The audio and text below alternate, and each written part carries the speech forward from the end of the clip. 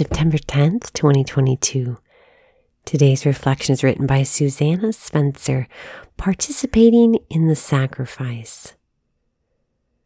Are not those who eat the sacrifices participants in the altar? 1 Corinthians 10:18. I sank into prayer during the silence of the Eucharistic prayer at the traditional Latin Mass, turning over in my mind the diagnosis of polycystic ovaries. My doctor had confirmed my appointment the week before. It seemed I could not go a year without a new diagnosis of something. I could handle the monthly ovulation pain, I told my doctor. Chronic physical pain, I'm learning, is just a part of my life. The clear ringing of the bells broke through the silence as the priest elevated the host above his head. As I gazed for that brief moment at the Lord, my heart filled with the warmth of gratitude.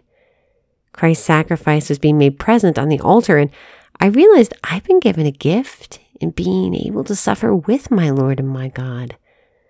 The Lord showed me a concrete way how in eating of his sacrifice, I also participated in the sacrifice. As St. Paul tells us in the first reading, in the Mass we participate in the body and blood of Christ. When we receive the Lord in the Eucharist, we become more fully united with the Church, the body of Christ.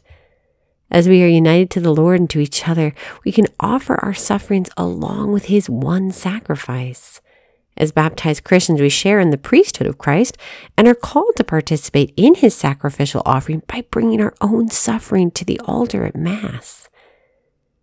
Sister, take some time today to pray with your own sufferings, either at Mass or through a prayer of spiritual communion.